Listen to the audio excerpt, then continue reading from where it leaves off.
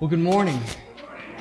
Welcome to Redeemer Church. I'm Pastor Tim Trommater. So good to see all of you here this morning. We're one church meeting in two locations, and our mission and ministry is to connect people with the love and life of Jesus Christ. That's why we're here. It's why we exist. Well, today we close our current teaching series, Acts to the Ends of the Earth. And over the last 8 weeks, we've been looking at key stories in the early church and how the Holy Spirit caused explosive growth. And today, we're going to end the series by looking at some of the characteristics of the strong churches that Paul established on his missionary journeys. Today not only ends the teaching series, though, but it's also a defining moment in the life of the St. John's campus. It truly is. Why is it a defining moment in the life of the St. John's campus, you ask? I'm glad you asked this morning. Because today marks the final day of our first year together at the St. John's campus. Did you know that? It's June 30th. So tomorrow is the first day of year 2. And while it may feel like nothing has happened here to some of you, and like everything has changed for some of you, after today, our first year is officially over. My prayer for all of us is that we will round out this series on Acts and finish out our first year together, and that you will join me in putting the past behind us and stepping boldly into the future that God has set before us. Let's pray together this morning. Holy God, whose voice is heard in the thunder and in the silence, speak to us now by the power of your Holy Spirit, that we may hear your word for us today. It's in the name of your Son and our Savior, Jesus the Christ, that we pray. And everyone said, Amen. After Moana returns the heart of Te Fiti, her quest finally comes to an end in the movie. All that's left is for her to say goodbye to Maui and return home. Or is her journey just beginning? Let's take a look. Moana went on the adventure of her lifetime, but she finds her journey is just beginning. In the words of J.R.R. Tolkien's epic The Hobbit, one of my favorite books, the greatest adventure is what lies ahead. Today and tomorrow are yet to be said. The chances, the changes are yours to make. The mold of your life is in your hands to break. Over the last 8 weeks, we've explored the foundational stories of the early church that we found in the book of Acts, and we've centered this series on the Jesus calling in Acts 1:8 that says, "But you will receive power when the Holy Spirit comes upon you, and you will be my witnesses, telling people about me in Jerusalem, throughout Judea and Samaria, and to the ends of the earth." Jesus told his disciples that the Holy Spirit would empower them. Then he set the standard for how the church would thrive through the power of the Holy Spirit. And throughout history, when the organized church has lived into this directive, the body of Christ has thrived. Now, to be a witness in Jerusalem means to develop the center of the faith community, as Jerusalem was the center of the Jewish worship. Our mission field starts right here at the St. John's campus. This is where we begin. This is our Jerusalem. And then we're to witness to Judea, which is the area surrounding Jerusalem. And we've identified that surrounding area for us as the St. John's Public School District. That's our surrounding area. Next, Jesus instructs his followers to witness to Samaria. And Samaritans were outcasts, the marginalized of society in their day. They were the people who didn't worship in the right way. They were the people who didn't live by the correct values according to the Jews. And so the question is, who in our community falls into this category?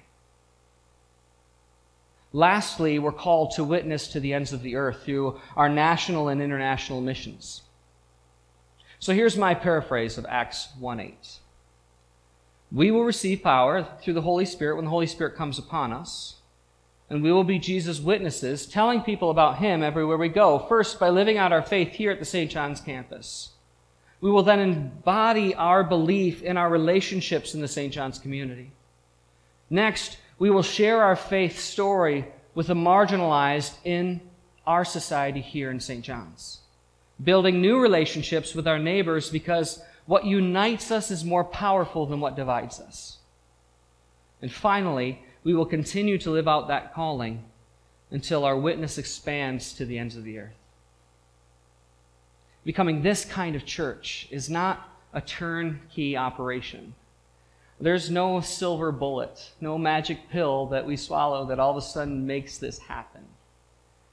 It's going to take years of hard work and dedication, and as the stories from Acts demonstrate to us, it's going to require a willingness to give of ourselves for the sake of God's kingdom. It means taking to heart both the great commandment to love people and the great commission to see all people come to faith in Christ and grow into mature followers of Christ. It requires a very challenging balance and honestly a constant tension. And something that tension is something that many have already felt and some have expressed and a few have even shared with me this tension. We continue to grow together as mature followers of Jesus Christ at the same time that we grow outward into the world. And that is a constant tension in the church. On the one hand, we develop as the body of Christ, and on the other, we reach out into the world. And the tension is the feeling that sometimes the internal development is lost for the sake of the external development of the church. Or vice versa, that the external development is lost for the sake of the internal development. But these are two sides of the same coin, and we have to have both. They both must exist, but they exist in tension to each other. One always desires priority over the other. And this is where many have felt tension over the last year, and where fear often rises when we talk about changes in the church, that we'll lose something in the process. But we must do both, to grow outward and together simultaneously. And so today we wrap up this series by looking at 3 passages from the latter part of Acts. The remainder of Acts is dedicated to Paul's missionary journeys. And Paul went out and he planted these churches. Paul didn't stay in one place for too long. He just stayed long enough to build and plant these strong churches that had the potential and ability to change the world. And that's what we must do here as well. Build a church that is strong enough to make a difference here in St. John's. To make a difference. And I believe that we are well on our way to doing that. A strong church in today's culture and society has 5 things in common with the churches that Paul built in the first century. And that are these 5 things. Strong churches challenge the evils that exist in society. Number 2, strong churches use the culture to reach the culture. Strong churches grow and make no excuse for their growth. Strong churches know that the mission of Christ is the ministry of the church. Strong churches prepare themselves to suffer for the gospel. And so we're going to go through those 5 here this morning. And we're going to start with the first one. Strong churches challenge the evils of society. Let me ask you a question. Do you believe that there is evil, a spiritual darkness, bad juju, or whatever you want to call it, in St. John's, in the community of St. John's, in Clinton County, in our local area?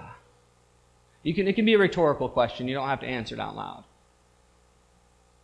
Does evil exist in our community here in any form? Do people live and act in ways that is contrary to the ways that God would have us live? Speaking for myself only, because that's the only person I can speak for, I have experienced or seen evil in the St. John's community expressed. I'll be honest about it, I have. I've seen racism, sexism, discrimination, neglect, abuse, all kinds of darknesses expressed here in the community. How do we respond as a church? What do we do?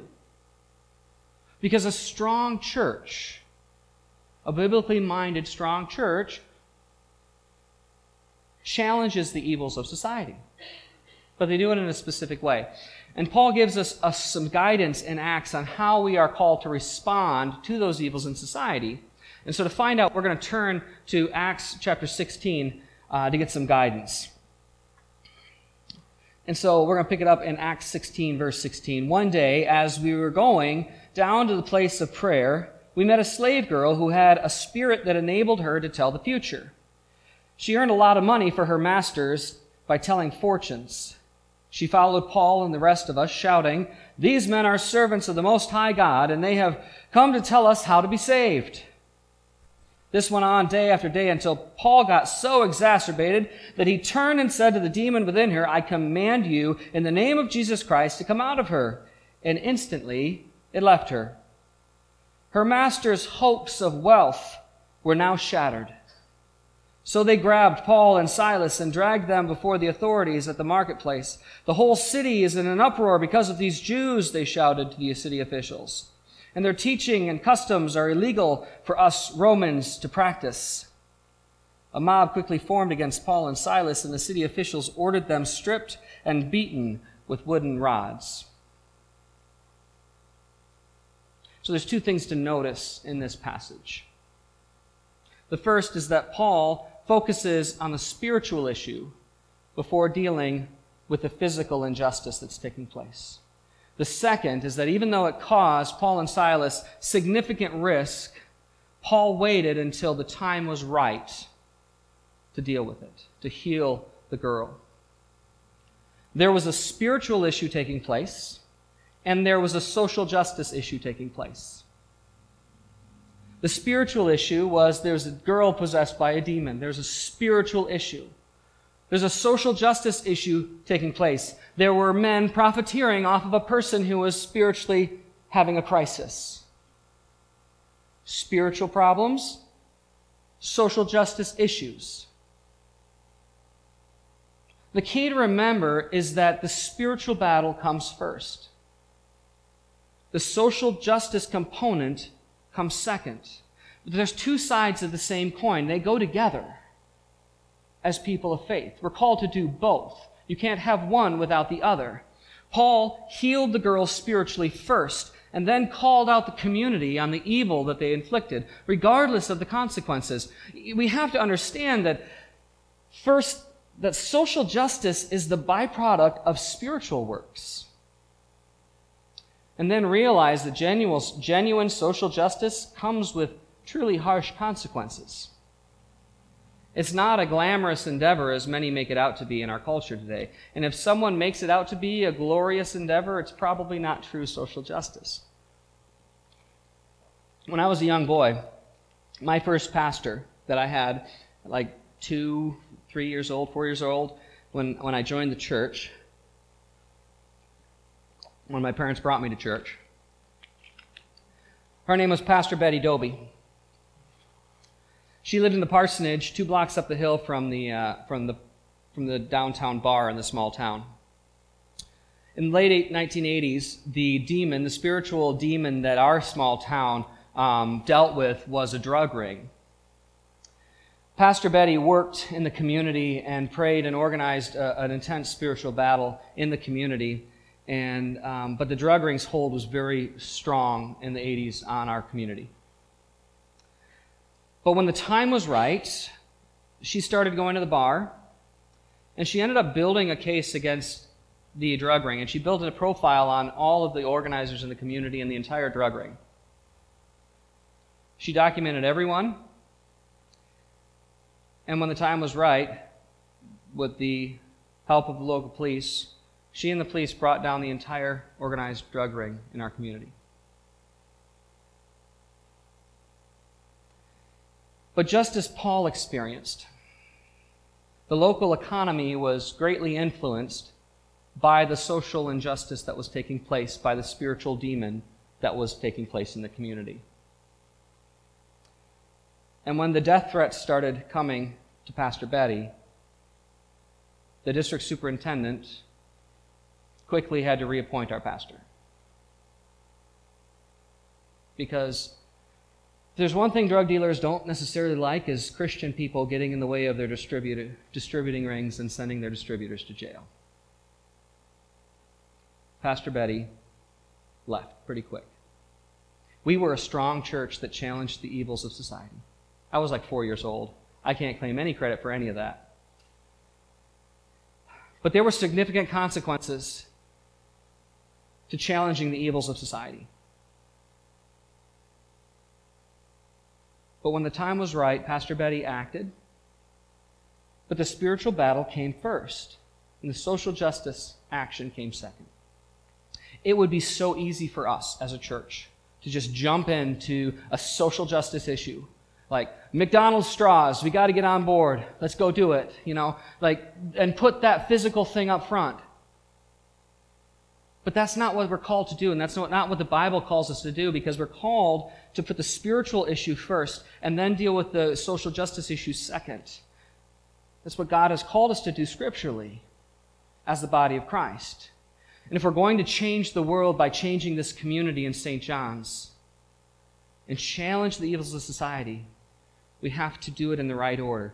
Challenge the spiritual problems first and wait until the time is right and then confront the justice issues. Strong churches challenge the evils of society, but we have to do it in the right way.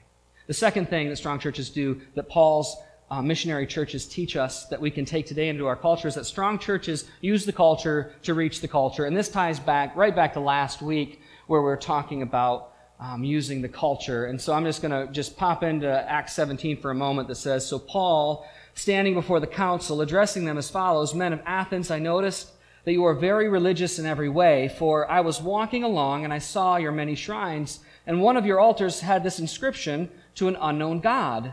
This God, whom you worship without knowing, is the one I'm telling you about.'" Now, Paul understood the importance of learning the culture of the people that he was talking to. He took the time to walk through the city and use one cultural clue, one clue in the culture, to connect people with the reality of the triune God.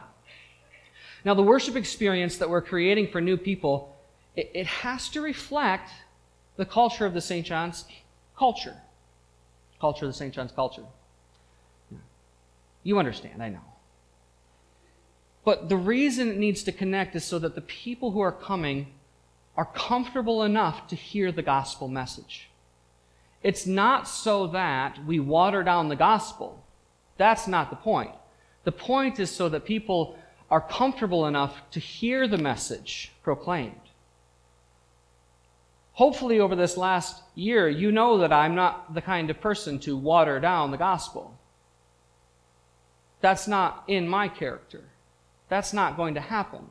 However, the style and the way it's presented changes so that the unchurched, the non-churched, the de-churched, the nuns and the duns can be comfortable enough to hear the good news of Jesus Christ and the hope that he brings. But it's not just about a new worship service. That's not what it's about. It's also about this service. Because if we're going to grow, if God is going to do what I believe, and I believe we believe God is going to do in this place, and what God has called us to do, it's not just going to be the new service that launches, that grows. If God is going to grow in this place, he's going to grow in this place. Across the board. This service doesn't just stay the way it is, and then all the growth happens over here on the sidelines. This service would be growing too. Because if God moves in the church, God moves in the church. Which means both services grow. So this classic or traditional or whatever you want to call this service at 9:30 will continue to evolve as well to meet the cultural needs of this community as well.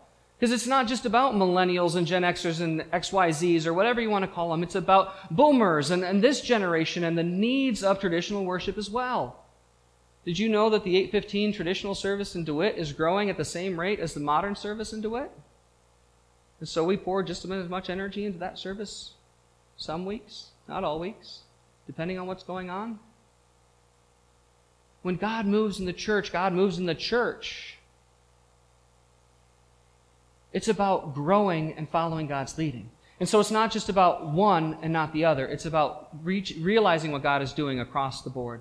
So we have to continue to adapt and use the culture to reach the culture, whether it be baby boomers, millennials, or Gen X, Y, Zs. Our third strong church model that we learn from Paul is that strong churches grow and make no excuse for their growth. And this one's hard sometimes because when we live in a family church model, that we're a family and we're a small, close-knit community, when we talk about growth, it can be challenging because growing means we might not know everybody.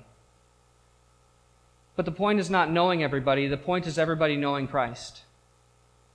So I want to give you a few verses from Acts that we've read over these last 8 weeks. Acts 2:47. And each day the Lord added to their fellowship those who were being saved. Acts 5:14.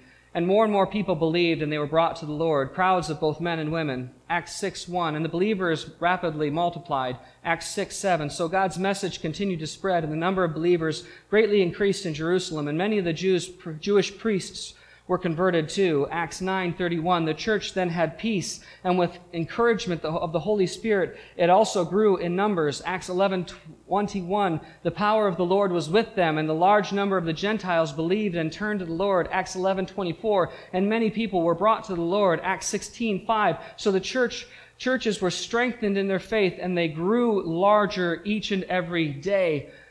There are countless other passages in Acts that say the same thing, and I hope you hear the point. God's expectation of the church is that it would grow, and that the good news and the hope of Christ would be shared with other people. And we're not going to get big merely to become notable or for the sake of being big. It's not the point. We're going to accomplish it because it's the mandate Christ places on all of us. To follow Him and make disciples and see the world transformed. And we hear that calling from Christ from His very first words of invitation. The very first chapter of Mark. One day Jesus is walking along the shores of the Sea of Galilee, and He saw Simon and his brother Andrew throwing their nets into the water because they were fishermen. And Jesus called to them, "Come, follow me, and I will make you fish for people." And they left their nets, and they followed Him. It's time to join Peter, Andrew, James, and John, the sons of Zebedee, and follow Jesus along the lake shore and fish for people. Randy Travis has a great song, "Keep Your Lure in the Water." I don't know if you ever heard that song. I used to sing that song all the time. If you haven't heard it, you should look it up. The fourth strong church model is that strong churches know that the mission of Christ is the ministry of the church. If we're faithful to the gospel, most of our ministries will have an outward focus. Most of our ministries will have an outward focus. Remember, it's two sides of the same coin. Outward focus and then growing together in unity. It takes both. Our success will not be gauged on how many people are sitting in worship on Sunday. Our success is not going to be gauged on how many people are sitting in worship on Sunday. And I know that sounds counterintuitive to some of the things that we've said so far. But worship attendance, and you know this as well as I do, worship attendance does not necessarily mean spiritual growth. You can go to church every day of your life, and that doesn't make you a good Christian. We know this. Our metric for success is going to be different going into year 2. Our metric of success will be how many adult baptisms we have. Our metric of success will be how many recommitments of faith we see. We will track how many missionaries we produce and send out into the world. We're going to count how many members count their primary ministry field as being their workplace, their school, their family, their community engagements. Those are the things that we want to track. Those are the things that are most important if we're going to see the community transformed. And this means that our mission is not about how big we become. It means that our mission is about growing people who will transform the St. John's community. Our goal is to do that, to see that out. And I believe it's a goal worth sacrificing for. It's a goal worth coming into church early and cleaning the toilets for. Number 5, strong churches prepare themselves to suffer for the gospel. Around midnight, Paul and Silas were praying and singing hymns to God, and the other prisoners were listening. Suddenly, there was a massive earthquake, and the prison was shaken to its foundations, and all the doors immediately flew open, and the chains of every prisoner fell off. And the jailer woke up to see the prison doors wide open. He assumed the prisoners had escaped, and so he drew his sword to kill himself. But Paul shouted to him, "Stop! Don't kill yourself. We are all here." The jailer called for lights and ran to the dungeon and fell down trembling before Paul and Silas. Then he brought them out and asked, "Sirs, what must I do to be saved?" They replied, "Believe in the Lord Jesus and you will be saved, along with everyone in your household." And they shared the word of the Lord with him and with all who lived in his household. And even at that hour of the night, the jailer cared for them and washed their wounds. And he and everyone in the household were immediately baptized. He brought them into his house and set a meal before them, and he and his entire household rejoiced because they all believed in God. So Paul was persecuted and jailed and beaten many times in his life. But this event takes place after the healing of the demon-possessed girl in that social justice event that we just read about previously. This event stands out to me because Paul and Silas they're in prison. They're waiting to be sentenced for healing a girl and doing social justice work in the community. And they've suffered for it. And they're singing hymns and praising God, and the other prisoners are listening. But they've suffered. You see, suffering isn't always what it appears to be, is it? Sometimes suffering is the beginning of salvation. Interestingly, Paul is not surprised by the jailer's response. The jailer responds by wanting to know what it means to be saved. Now, we shouldn't be surprised either when someone responds in a positive way to our witness in their life. Because God has got this plan that he's working out in the world, with or without us. Suffering is a part of the faithful church life. That's the path that we choose when we choose a life of faith. We don't like to talk about that reality, but it truly is. Recall Jesus' words from Luke 9:23, if any of you wants to be my follower, you must give up your own way, take up your cross daily, and follow me. Following Christ's plan has always meant directing ourselves towards the cross. And the cross is kind of the epitome of suffering. But it's also the place of redemption. It's the place of hope. It's the place of pure and great love. It's both and.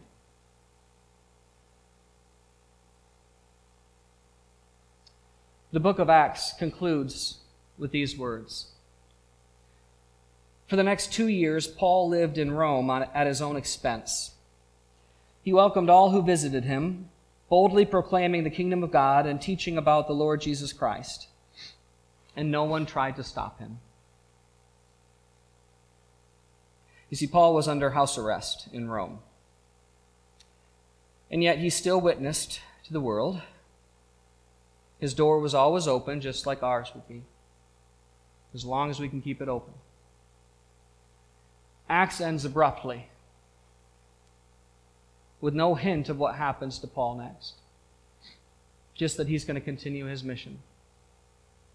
I'd love to know what the end of the story is, but the author has done what the author has set out to do. He set out to show the movement of Christianity to the corners of the known world in the 30-year time span that it happened. But the author couldn't finish the story, because as we know, the gospel didn't make it to the ends of the earth. Because we still have our part to play. Our chapter has yet to be written. So from now on, we're going to do our part to finish the story. And I think what an excellent opportunity it is for us to continue writing the story, to continue writing our story. We've been writing it for years, and we're going to continue writing it. We get to be a part of God's life-changing movement in the world right here in St. John's. And all we have to do is tell our story of Jesus to those around us, on this campus, in our community and relationships, and carry it, and let it be carried to the ends of the earth. Let's pray. God of all things, you have called us to a mighty mission in this place. We open ourselves to your Holy Spirit, Lord, and we ask that you would empower us to be your witnesses, first to this campus community, and then to the St. John's neighborhood, then to the marginalized, and on to the ends of the earth. We seek only to build your kingdom in this place. From this day forward, Lord, our single desire is to serve you faithfully in all that we do. The past is behind us, and your future is before us. A new day rises for your church, and we are ready to walk with you in your mission field. Guide us, Lord. It's in the name of Jesus Christ, your Son and our Savior, that we pray. And everyone said,